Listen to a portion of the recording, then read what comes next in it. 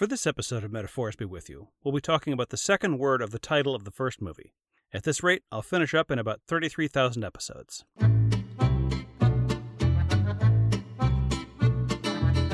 Hi, I'm Rob Hired of Chipperish Media, and this is a podcast about symbolism and allegory in Star Wars. The movies, the TV shows, the books, and everything else.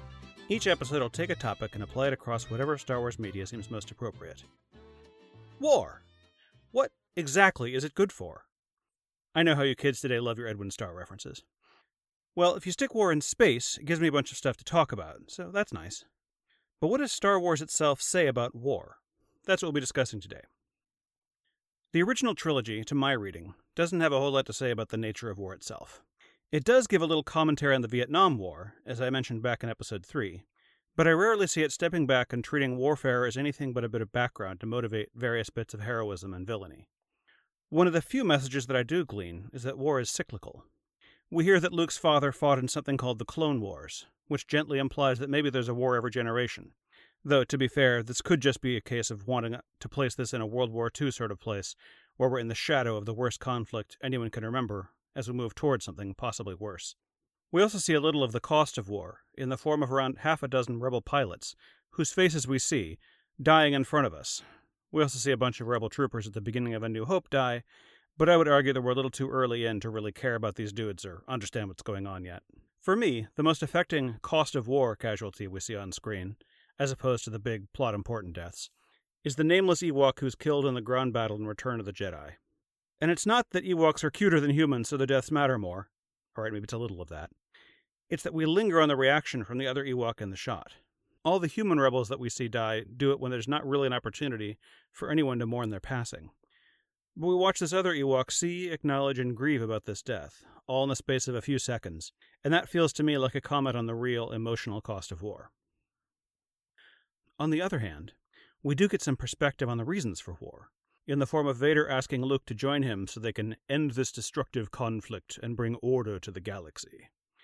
Palpatine says something related in Revenge of the Sith, right after telling his apprentice to go kill a bunch of children and the Separatist leaders so we can at last have peace.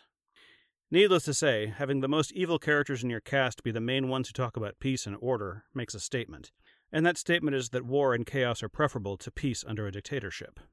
Now, before you judge that statement one way or the other, I'm going to mention something that makes war in the Star Wars galaxy substantially scarier for the populace at large than war in the real world, which is lightspeed. Consider the beginning of Revenge of the Sith, where there's a pitched battle happening in the skies over the capital of the Republic. The Separatists were able to bring a major fleet directly to the heart of the opposing government, and there was absolutely nothing that the Republic could do about it. In the real world, bombers can at least theoretically be intercepted by other planes, but in Star Wars, unless you already know the exact route your opponent is going to take, there doesn't seem to be any way to stop a ship from going where it's going in lightspeed. As another example, look at the Battle of Scarif in Rogue One. Our brave heroes sneak into the Imperial base in a stolen shuttle, and that's all pleasantly conventional. But once the rebels decide to actually intervene for real, they have the equivalent of an aircraft carrier and a bunch of support ships on the scene in a couple of minutes. And it's followed by an Imperial aircraft carrier and the Death Star a few minutes later. So now imagine that you're a regular citizen of the Galactic Empire. You know there's a war on, but you don't think there's anything worth fighting for near where you live. And one day, a minor skirmish turns into a major naval engagement with 2 Star Destroyers and a Mon Cal cruiser falling from the sky onto your planet, wreaking who knows what kind of environmental horrors, not to mention the general mayhem and explosions of the battle itself. Admittedly, Scarif is an extreme example, and it looks like the whole planet is actually an Imperial military base, but it's not hard to imagine that the war can come to you at any time, at any place, and blow up people and things you love. And I haven't even mentioned the planet Alderaan, which was destroyed literally without warning, with the vast majority of its people not even aware anything was wrong before the Death Star appeared, presumably from lightspeed. By the time of The Force Awakens, the First Order has invented a weapon that doesn't even need to come to you to blow up your planet. Now contrast that with the US wars in Iraq and Afghanistan. This conflict has been going on since before my children were born, but I'm not sure they know it's happening. Pretty sure the younger one doesn't, in fact. It's certainly not affecting their day-to-day lives, unless you count being asked to take off their shoes at the airport. So war should be completely terrifying to the civilians of the galaxy, but we frankly don't see much of them in the Star Wars movies, which is why I'm a big fan of the Canto Bight sequence in The Last Jedi. First of all, Rose and Finn both understand instinctively that the only way to become wealthy enough to be one of these beings they see here is war profiteering. The galaxy has one industry that it seems like all others feed into, and that is war. And we see the Star Wars equivalent of Halliburton and Blackwater executives living it up, drinking and gambling on their flying yachts, a handful of days after the capital of the galactic government was destroyed by terrorists. These people do not give a shit about anything, because insulated by clouds of money, they don't have to. Hell, they may see the destruction of the government that was trying to promote peace and stability through diplomacy as a net positive. And as if that wasn't damning enough, DJ then shows us how they sell weapons to both sides of the same conflict, immediately demonstrating they're not merely misguided patriots or anything similar. They have no ideology beyond profit, which they are happy to piss away at this ultra-luxurious casino, while animals and impoverished children are whipped 100 meters away. Alone among the Star Wars movies, The Last Jedi really has something to say about war itself, and it's a deeply cynical view. The Clone Wars cartoon, of which there are over 44 hours, found some time to say some things about war as well. This is good, because the movies very much skipped over the actual war itself, just showing us the beginning and end of the conflict. Of course, there's an argument that since we know the war was engineered by Palpatine for cynical purposes, we didn't really need to see the middle part. And it's true that the Clone Wars is not at all necessary to the story of Anakin Skywalker's fall, but it's still interesting and worthwhile on its own merits. In fact, there was an episode of the show that I thought did a great job of leveraging the fact that the entire war is a sham. It's called Heroes on Both Sides, and it follows Ahsoka as she learns about the regular people in the Separatist movement, and how they have real concerns and aren't all mustache-twirling monsters. We also see how the actual villainy of the Confederacy of Independent Systems is tied up in corporate interests and greed. It does my little bleeding heart good. Another favorite of mine is the 4-episode arc that begins with Darkness on Umbara. In fact, this arc is so metaphorically dense that I'm probably going to have to dedicate a future episode to just breaking it down. But the reason I bring it up now is that it's an episode that delves into what it's like to be a clone in the Grand Army of the Republic, and I was immediately struck by how it's similar to the draft in the real world. In both cases, the powerful have decided that a war needs to be fought, but are unwilling to sacrifice anything of their own for it.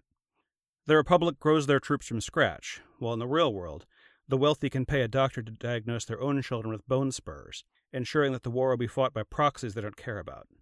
But for the soldiers that do go to war, they just have to trust that the war their betters have decided they may sacrifice their lives for is worth it. In the case of the Clone Wars, we know for absolute certain that the entire conflict is a sham engineered by Palpatine, which makes the clone situation even less justifiable. A cause like the Rebellion, actively chosen by adult beings who decided of their own free will that possibly sacrificing their lives to end the tyranny of the Empire, has much better moral standing than the Clone Wars, even setting aside the fact of Palpatine's deception. The Confederacy of Independent Systems, unlike its namesake, the Confederated States of America, has the stated goal of escaping the increasingly corrupt governance of the Republic. To this end, they have manufactured a droid army that doesn't feel fear or pain. The Republic, on the other hand, doesn't seem to have any stated goals except to keep the Separatist systems under its thumb, and it gestates an army of thinking, feeling slaves to enforce its will. Personally, I find it fascinating that Star Wars gives us a conflict that, in broad strokes, looks like the U.S. Civil War, but makes the equivalent of the Union the slaveholders. Much like the Vietnam War allegory in Return of the Jedi, I think it's intended to make the audience a bit uncomfortable. One could also argue that, in-universe, Palpatine arranged the clone army specifically to further compromise the Jedi and deepen the shroud of the dark side. After all, with the Separatists declaring war now, the Jedi can't really be picky about the army that has suddenly dropped into their lap. And once they've worked with the clones for a while, many of them clearly form bonds with their troops. And once those bonds are formed, perhaps they're less inclined than they might otherwise be to push for a more ethical solution to the army problem. So that's my spiel on the second word of the title. Stay tuned until after the music to hear the rest of my ideas for podcasts based on two-word movie titles. There's no telling how far this bit can go. To suggest more ideas for this or any other hypothetical podcasts, contact me at rhyward on Twitter or on the Chiprush forums. But for the real discussion action, you'll want to become a patron and join the conversations happening on the Discord chat. For just a few bucks a month, you can keep Chiprush going and talk to some amazing and lovely people who, coincidentally, like some of the same podcasts you do. And if you just want to help out any podcast you love, give it a positive review on Apple Podcasts. Thanks for listening, and metaphors be with you. And now, the remaining pairs of podcast episodes I'm thinking about for the future. Love and Actually, about how the greatest of all emotions is frankly only okay when you really get down to it. Kindergarten and Cop, describing my adorable adventures in primary school and my confession to the police about various atrocities therein. Ex and Machina, a deep dive into how my ex-girlfriend is actually a Greek statue lowered by a crane. Jurassic and Park, investigating how great city parks are and how you should get your ass to them as often as possible.